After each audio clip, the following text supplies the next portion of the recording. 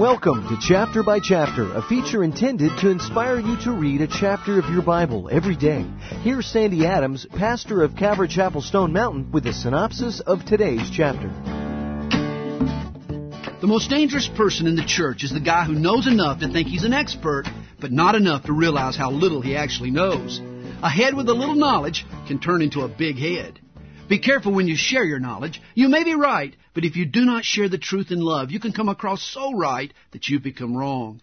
In 1 Corinthians chapter 8, Paul deals with the problem of meat sacrificed to idols. In a pagan society, most of the market meat had been used in the temple rituals.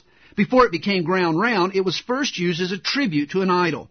Some believers had no problem going out for a Big Mac. They knew that the idol was nothing but a stick of wood. Why let a silly stick deprive you of a T-bone steak?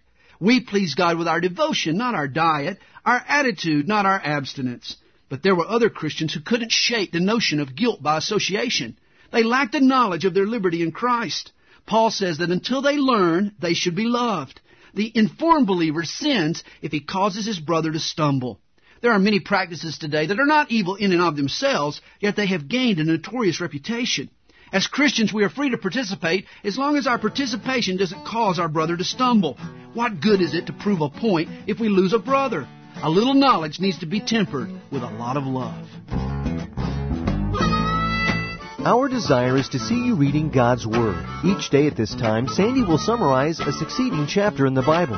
If you would like a tape containing Pastor Sandy's complete study of today's chapter, call us at Calvary Chapel Stone Mountain. The number is 8777-BY-CHAP. That's 8777-BYCHAP, or on the web at calvarychapelstonemountain.com.